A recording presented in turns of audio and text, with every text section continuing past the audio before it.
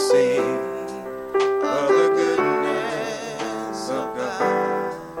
One more time. Oh, I will sing of the goodness of God. Oh, I will sing of the goodness of God. Amen. Praise God. I'm glad to see you all because I need help today. I'm drowsy because I had to take a pain pill. I got up this morning and I said I got to go to the clinic. So I got here late for power because I had to go to urgent care because had little pains, a little stretch. I think I strained something. So pray for me. Amen. I need help here. Keep me awake. Praise God. Let us. I got big boy here. I got my sister-in-laws are here. Their grandkids are here. Everybody's here. Amen. My wife is here. Miss Jones is here. Amen. Praise God. Okay. We're going to get started. First, we just go. Pastor Lee Price is here. We forgot about Pastor Lee Price. Amen. Praise God. Amen. So let us have a word of prayer. Father, this afternoon, we're just so thankful to be in the house of prayer once again. We're thankful, Father, that you blessed us with life and that more abundantly. You awakened us today to see a new day, a day we'd never seen before. We're thankful, Father, for health in our bodies. We're thankful, Father, for strength. We're thankful, Father, for soundness of mind. We know we have our minds because we find ourselves desiring to be in the house of the Lord. The servants said, I was glad when they said unto me, let us go into the house of the Lord. And so this morning, God, we just ask your spirit to have its way, rest upon us, move in these aisles, God, touching everywhere and every place that you know needs to be touched, God. Many have come here with burdens. Many have come here with concerns. But you're bigger than our concerns. You're bigger than any mountain that's in our lives. Any roadblock, Lord, you can take around. You can take us through. We thank you, Father. Bless your word this morning. Your people are ready to hear what your spirit has to say to the church. Speak your word in the name of Jesus, we pray. Thank you, Lord. Amen. Amen. Amen. You may be seated. And as we approach the end of this day in the house of prayer, we're going to be looking at, I use for a theme, focus on heaven and be thankful. Focus on heaven and be, what I say? Thankful. You know, being thankful. You know, this is something that the children have to hear, that God expects us to thank him. We thank our moms and dads, and we thank our friends more than we'll thank our parents sometimes. But God wants us to be thankful to him. And we're going to look in the book of Colossians. My focal verses are going to be the 3rd chapter, verse 1 and 2, and then finally verse 15. We'll go and we'll hit on some other things. And the book of Colossians, just as a small review, looks at the preeminence of Jesus Christ. In other words, Christ was first, is first, and always will be first in all things. He was there before time began. He is first in all things. He's the first one to love you and me. He loves us with an everlasting love. And his love endures to all generations for those that love him. So he is preeminent in all things. And so the book of Colossians looks at some of the things that the Colossian church was dealing with. And heresies had entered into the church. What I mean by heresies, false doctrine. One of the false doctrines was related to philosophy. You know, and so when Paul is telling them that Jesus is preeminent, Jesus is greater than any of your philosophies. And so what we mean by philosophy is a Greek word. It comes from a compound word, philo, meaning love. We heard of the phileo love, which is brotherly love. That philo is a type of love, but it's a worldly love. And then Sophie, anybody got any relatives or daughters or sisters named Sophia? The name Sophia comes from that Greek word, It means wisdom. So philosophy simply means a lover of wisdom. And if you remember what Jesus had told them, they said the Jews seek a sign, but the Greeks want wisdom. Because and this is what the Greeks did. They always were looking for some new thing going on, and so that they could talk about it and measure it and talk about it and break it down. That's philosophy. And so what God wants us to understand is that the wisdom of God is what we want. We don't want the wisdom of the world. We need wisdom in the world. But our inevitable wisdom needs to come from God. James would say what? If anyone lacks wisdom, to what? Let him ask of God, who gives, he does not hold back. That's the wisdom that we want, not the world's wisdom, not the world's philosophy. And he also tells them about legalism. Legalism. That means you can't touch this, you can't eat that, you can't drink this, you can't do this on the Sabbath. That's legalism. But the Bible tells us that we have a liberty in Christ. We're not bound by a bunch of rules and regulations. So Jesus is preeminent over philosophies of all kinds, all worldly philosophies. He's God, he is Lord, and preeminent over philosophies and legalism. You don't need those rules anymore. Those rules were put there for a reason. It's to be reminders, but without the Spirit of Christ, you can't keep them anyway.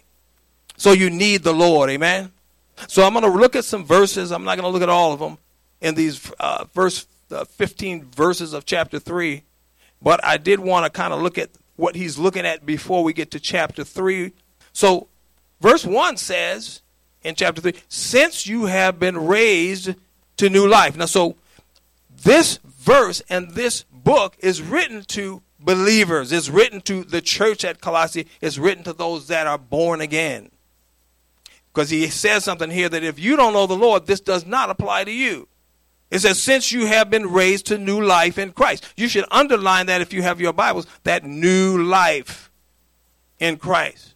He says, because since you have been raised to new life in Christ, set your sights. I love how the New Living Translation puts this. New King James says, set your affections. New Living Translation says, set your sights on the realities of heaven, where Christ sits in the place of honor at God's right hand. Our focus has to be otherworldly. Then he says in verse 2, think about the things of heaven, not the things of the earth.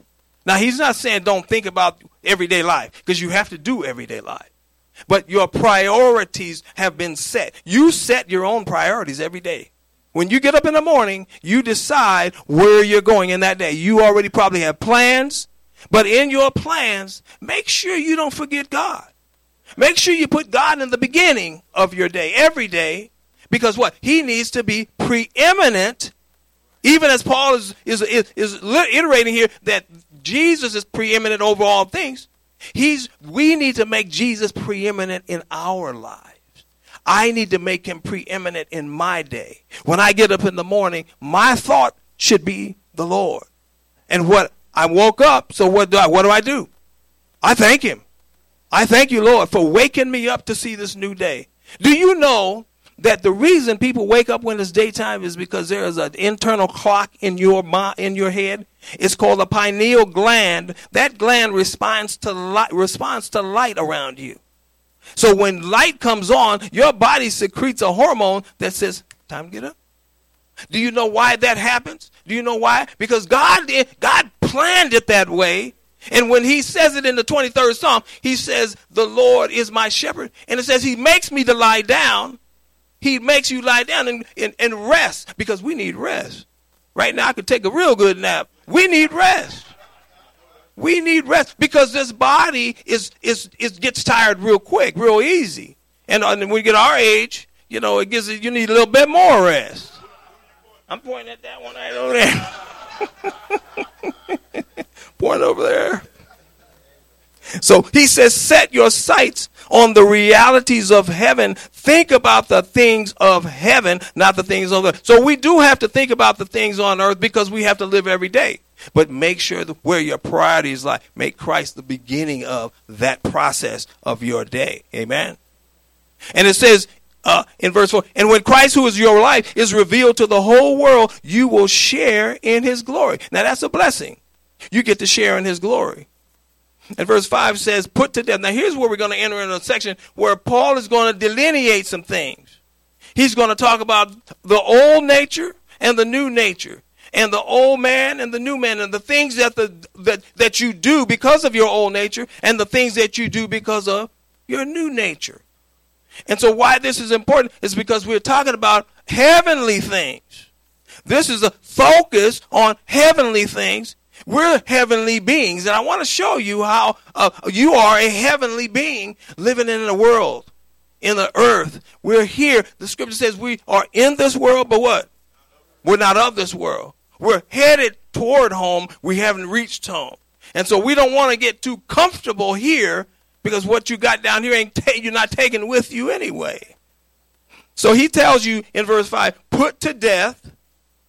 What does put to death mean? That means to kill something. Mortify what? The deeds of the flesh. Here he gives you a little list here.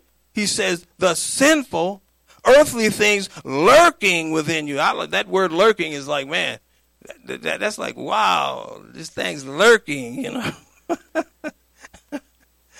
Having nothing to do with sexual. Listen, this is some of the things he says are a part of your old nature. But he says to put them to death. Let's look at some of these things he's saying. Sexual immorality. Why is sexual immorality a big deal?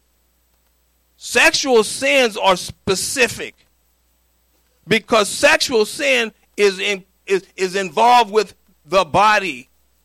Everything else that's a sin is done outside of the body except sexual sin. Sexual sin is bad because God has made an institution called marriage between a man and a woman. He made it where they work together. They become one and they work together. And this is a picture of Jesus Christ's relationship with the church. So Jesus Christ is not having no affair with the things of this world or the devil. Jesus Christ loves the church. And the way he showed his love for the church is what he did. He gave his life. He died. He did it voluntarily. And he didn't do it because we're so good. He didn't do it because you're pretty or handsome or smart. You got 3 PhDs, you smart. But he didn't do it because of your smartness, because he's way smarter than you anyway. You can have 100 PhDs, you're not as smart as he is. So he died for you because of one thing. Well, I put two things. One is he loves you, but the key to his love for you is that he is love. God is love. His personality, his characteristics of who he is to love. And love does something. Love is not this, with the slogan in Missouri, the show me state. Women want you to tell me you love me. You don't tell me you don't love me. You never say it. What Jesus didn't tell, he didn't tell us to tell. He didn't come here and say, I love you and go back to heaven. He showed his love. Because he is love. So the second thing is he showed his love in that while we were what? Yet in our sin. Because we had a problem.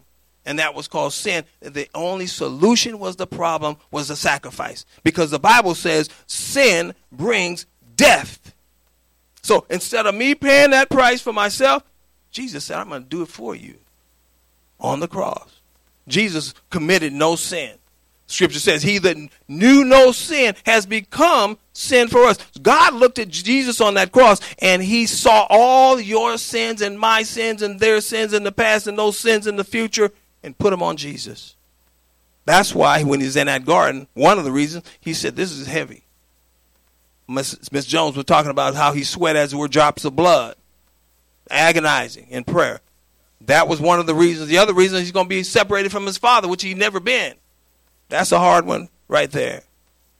So he says, don't be, sexual immorality, impurity, lust, and evil desires. are all a part of the old man. He says to kill that. Kill that. Put it to death. King James says mortify. And it says because of these things, because of these sins, the anger of God is coming. You used to do these things. Underline that. If you know the Lord and you are, as he said in verse 1, have been raised to newness of life, then what? You need to do these things. Let's see. Yeah. You used to do these things. So he's saying that was the old you.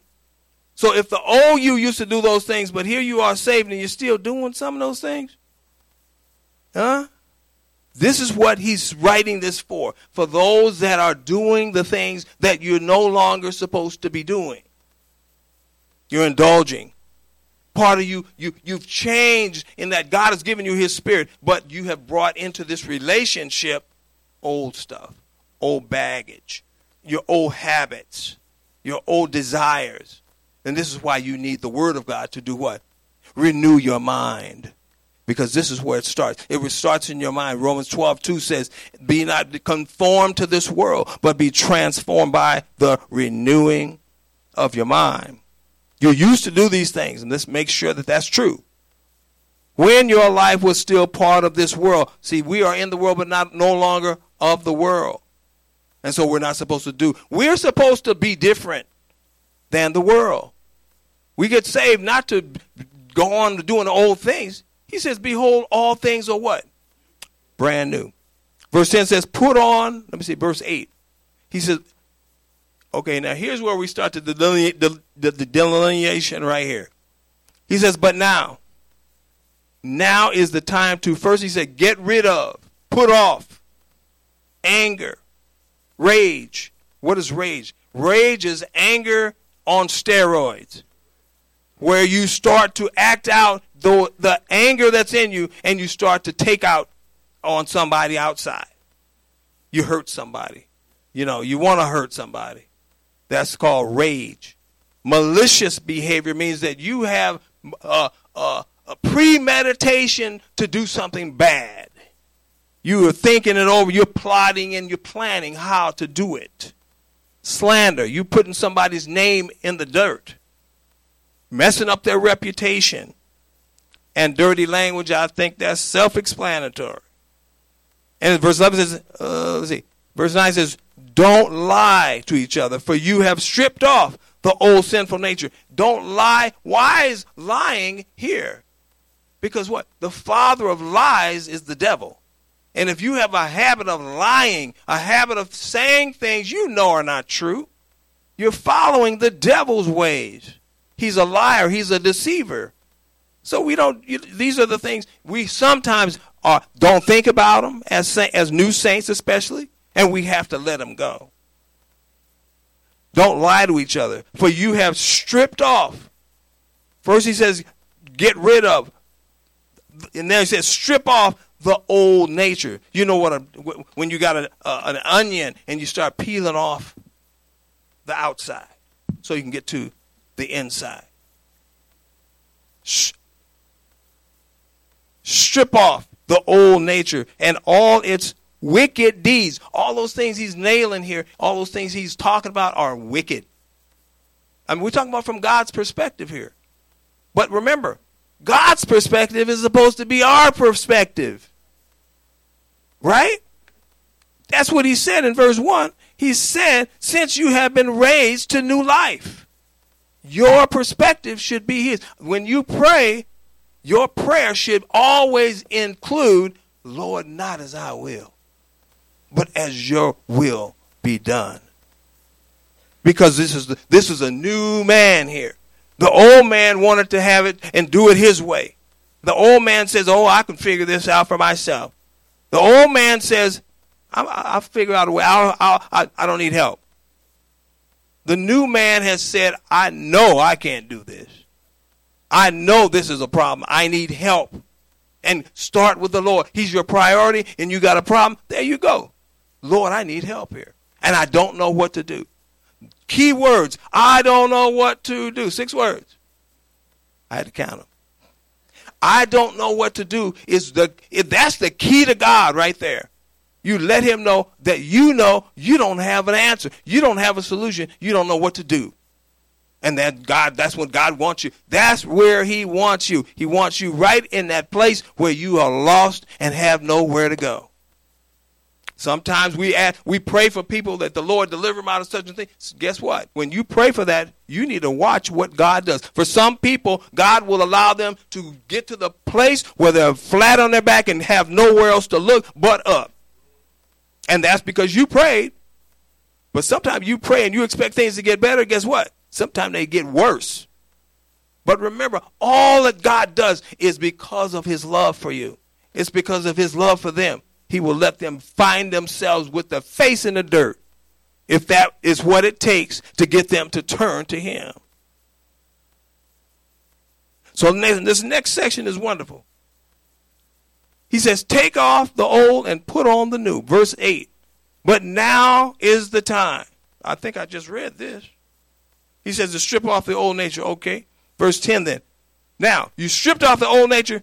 This is what we do. You strip off the old and then you what? Put on the new.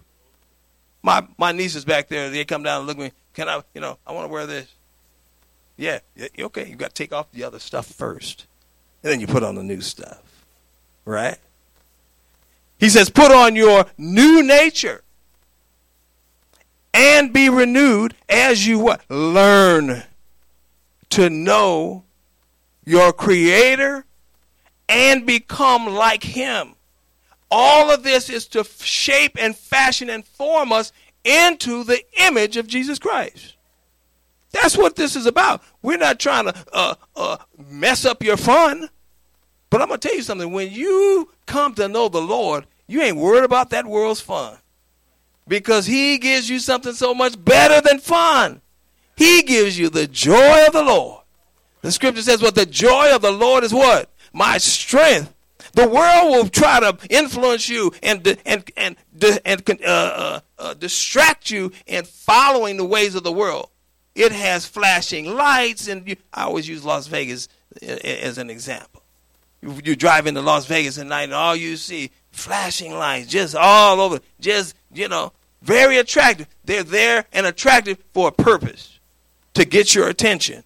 But all they are is bad substitutes for the real thing. Jesus is the real thing. Those flashing lights are artificial. But Jesus says, I am the light of the world. He will give you a light on the inside of you that is so much brighter than all that stuff that when you start looking at Las Vegas, you'll be like, oh, okay, I'm just going around this city. It's not enough light here for me. Because this is what God, he wants us to be attracted to him. He wants us in relationship with him. You have good, close friends and family that you just love to be around. Guess what? The Lord wants to be around you. He loves that communion with you. He loves the fellowship with you. And remember, if you're worried about the enemy, two scriptures come to mind. Praise the Lord when you're worried about the enemy. Why? Because the Bible says that praise stills the enemy. When you start praising the Lord, the devil can't stand that. No, that because he's a king of darkness. And you start praising the Lord and light starts coming out. And he says, you see nothing. When you put the light on it, it's like cockroaches. You turn on the light and the cockroaches they start going all under the furniture. That's what the devil will do because praise stills the enemy. And it says that he inhabits the praises of his people. So when you start praising the Lord, the Spirit of the Lord starts to come in and boy, oh my, fellowship. Have you ever sat down and talked with another person about the Lord and you notice that the time is gone? Where did the time go? Why? Because you've entered into the presence of the Lord. He said where two or three are gathered together in his name, he's in their midst. And if he's in the midst, guess where you are? You have translated yourself out of time into eternity. And so you don't recognize how long it takes. It's how long you've been in this conversation. It seemed like you've been there 5 minutes. You're just an hour and 30 minutes. Whoa, I got to go.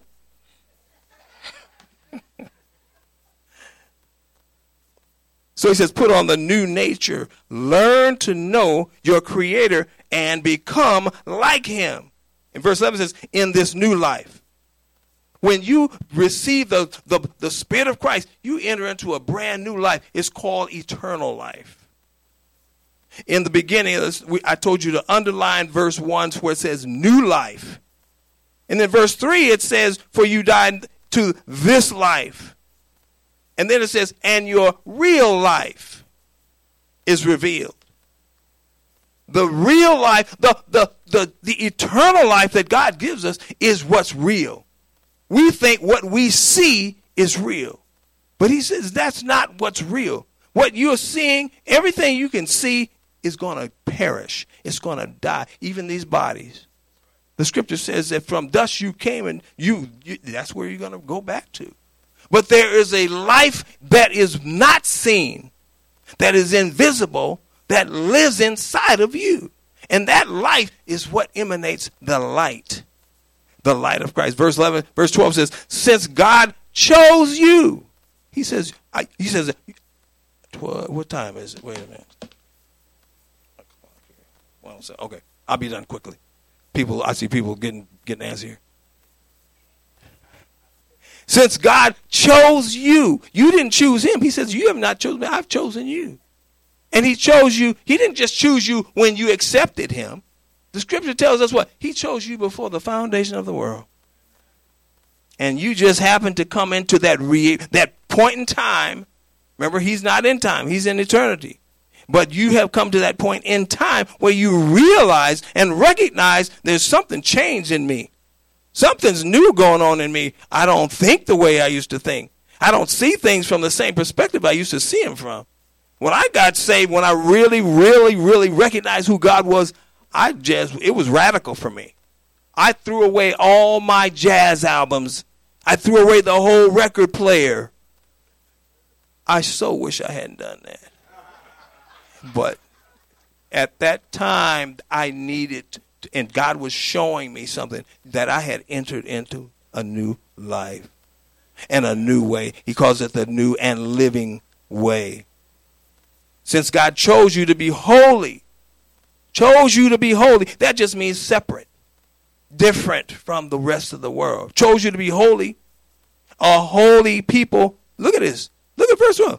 He chose you to be a holy people he loves. He loves you. He says, because of that, he says, you must clothe yourselves with these attributes. Remember, we looked at the attributes of the old man, the old nature. These are the attributes of the new nature. Mercy, tender-hearted mercy. And that's not just for the people you like. It's not just for the people you agree with or accept their lifestyle. Some people's lifestyles are bad, but we still have to be merciful to that person. Why? Because Jesus was merciful to us. I don't know about you. He sure was merciful to me. How many times? His mercy does what? Endures to all generations. And his mercies are what? New every morning. Why? We need mercy every day. I had mercy yesterday, but this is a new day. I need mercy today. And the same way I need mercy, these people need mercy. They need love. That's why they are confused, because they don't know where to go. They're supposed to go to us. Jesus said what? It's not them that are well that need a physician, but those that are sick. These people are sick. They're spiritually sick. Just like you and I were before we came to Christ. And the only way they're going to come to the Lord is if we do what? Share the love of Christ. That's what the scripture says. If our gospel is hidden, it's hidden to the ones that need to hear it the most. And that's a tough one for some people. But we have to love even those that are unlovable. Even our hard-headed kids, our mean husbands, our mean wives. We have to still love. Mercy, kindness, humility. Humility. That speaks to servanthood. that speaks to the fact that we are to serve others. Jesus says, I didn't come into the world to be served. He said, I came to serve and give my life a ransom for many. Are we willing to serve to such a degree? Gentleness and patience. How many want more patience? Raise your hand if you want more patience. I shouldn't have said that. Yeah, because the only way to get more patience is you got to go through some stuff. That was a trick question, and you guys that didn't know, I'm sorry. I'm sorry. So when you find yourself in the fire, just there. Count it all joy, my brother said, my son. Praise God. Patience. Verse 13 says, make allowance for each other's faults and forgive. Make allowance for each other's faults. This is especially important for married people. Because we love to point the finger at, whoa, you did this. But no, but you did that. You know, it's like a competition, you know. Look, husbands and wives, we are supposed to be on the same team. There's no second team. We're on the same team. So when she messes up, she leaves the fire on in the kitchen, I just turn it off. I ain't got to go tell her, you left the fire on. Including the face. That's the thing. No, you just turn the thing off and move on. Because she's on your team, you're on her team. Or his team. We are supposed to have each other's back. I'm supposed to have her back. She's supposed to have my back. Pastor Perry's supposed to have his back, have Sandy's back, and she's supposed to have his back. We cover each other's faults. We don't point them out and say, you know, this is why, and then 5 years down the line, you did this and you did this. Wait a minute. What is the scripture just telling us right here?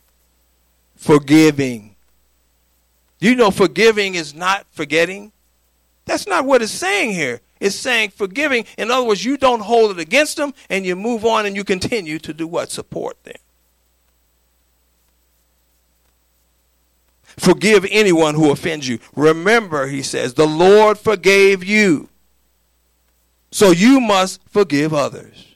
Verse 11 says, above all, clothe yourselves with love. Clothe yourselves with love. You can just insert Jesus there. Clothe yourself with Jesus. Because Christ, God is love. Clothe yourself with love, which binds us together in harmony. As we sing in the songs this morning, I like to be harmonizing because it sounds better. Harmony, harmony is good because it's peaceful. When you cover the fault instead of pointing it out, because you point it out, now you got friction. Now you got a back and forth. That's not peaceful. I like peace. How many like peace? Raise your hand if you like peace.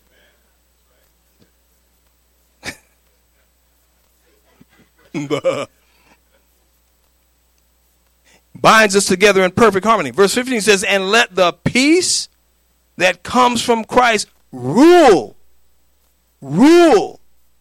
Let the peace rule. This morning, Brother Chucky brought up the fact that God is sovereign. He's sovereign. Sovereign means that he is super reign. He's the ultimate reign. Sovereign. Let the peace of God rule. In other words, peace should be the order of the day wherever you go. Wherever you go. No loud at back, you raise your voice. I'm really bad. You should be really bad. I'm better now than I used to be. When I get a little defensive, my volume goes up. And it's not on purpose. It just happens. But he's saying here, let peace rule in your heart. For as members of one body, you're called to live in peace. Jesus said, blessed are the peacemakers. And always be what? Thankful.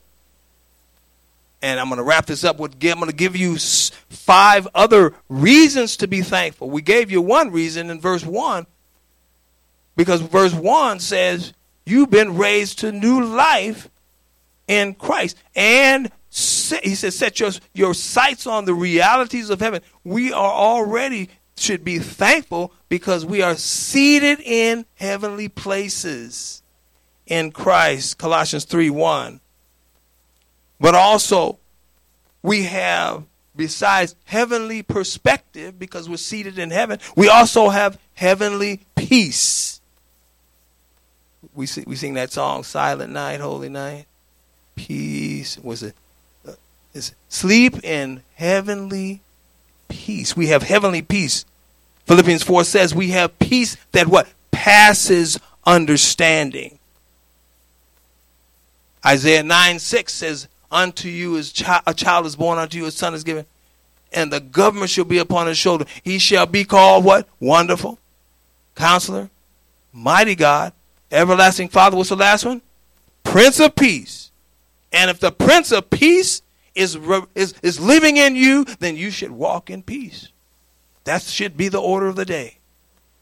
So we have heavenly peace. We have heavenly privilege. 1 Peter 2:9 says what? We are a royal priesthood. We're royalty. We have privilege with God. We have privilege because we are his children. He is our Father in heaven, our heavenly Father. In a household where you have a father, when you get hungry as a little boy, you know, Daddy, I'm hungry. And you just keep walk past him. You don't ask for nothing. You just go open the fridge. So open it and say, what we got here? You know, because I'm hungry. You don't go to your father and say, I need to eat. No, you know where the food is. You are his child and he's your father. You have it like that. We have privilege. This one's laughing because he's that's my son, right? He know what I'm talking about. We have heavenly privilege. We have heavenly position. We are seated in heavenly places in Christ. And when we're seated in heavenly places in Christ, that means our perspective is changed. Before, when you were not in Christ, you walk through the forest. It's like you walk through the forest. You can't see all the big trees because there's so many. They're so high and they're so big and they're so compacted. You can't see from the way God sees it. God sees, and those trees are so high. How many have never been to the forest up north and seen the giant sequoias? If you've never seen them, you got to see them. They're huge. They're so tall. They go up. They're like going sideways. They're going up so high. But when you see, and they're great trees, they're beautiful. But when you fly over the same forest in an airplane, those big, tall trees look like little blades of grass. And that's how God sees our problems. They're minute. Is there anything too hard for the Lord? What's the answer? No. No thing is too hard for the Lord because we have heavenly position. But we also have heavenly protection. 1 John 4:4 says what? Greater is he that is in us than he that's in the world. I have heavenly protection. I don't need no worldly protection. Remember, David said, this armament, this worldly armament you're trying to give me, I can't do this job with that. I need the rock. And so he went and got the rock and sunk it in that man's forehead. And he hit the deck hard, didn't he? Woo, yeah. And he took his sword and chopped his head off. Hey, man, we got heavenly protection. Exodus 17:15. If you remember, this is where Moses is taking them out of the wilderness. And he says that God is our banner. Jehovah Nissi. God, my banner. That means he leads me in battle to victory. He doesn't just lead me in the battle. He leads me in battle to victory. And if you remember the story of those episodes where you see the armies are coming in the front, they have somebody's carrying the flag. That's a banner. That's the flag. That means our nation is coming after you. Well, Jesus is our banner, taking us to victory. We have heavenly protection. And finally, we have heavenly provision. Genesis 22:8. God will provide. This is the story of Abraham when he takes Isaac up to Mount Moriah to offer him to the Lord, because the Lord said, take your son, your only son, Isaac, and offer him for a burnt offering. And when they got up there, Isaac asked the question, Father, here's the wood, here's the fire, something's missing. Where is the lamb? And God's answer is phenomenal, because he said, God will provide himself. He will provide himself as a lamb. And so he's called God our provider, Jehovah Jireh. Amen. And Philippians 4:19 says, my God shall supply all your needs according to what? Not what's in your fridge, not according to what's at the store, but according to his riches. What that means is he's going to provide you with what you really need. And sometimes you don't know what that is, but he has it, and he has it in hand, and he's ready to give it to us. He's our provider. So in wrapping this up, focus on heaven and be thankful. Amen. God bless you. I'm done.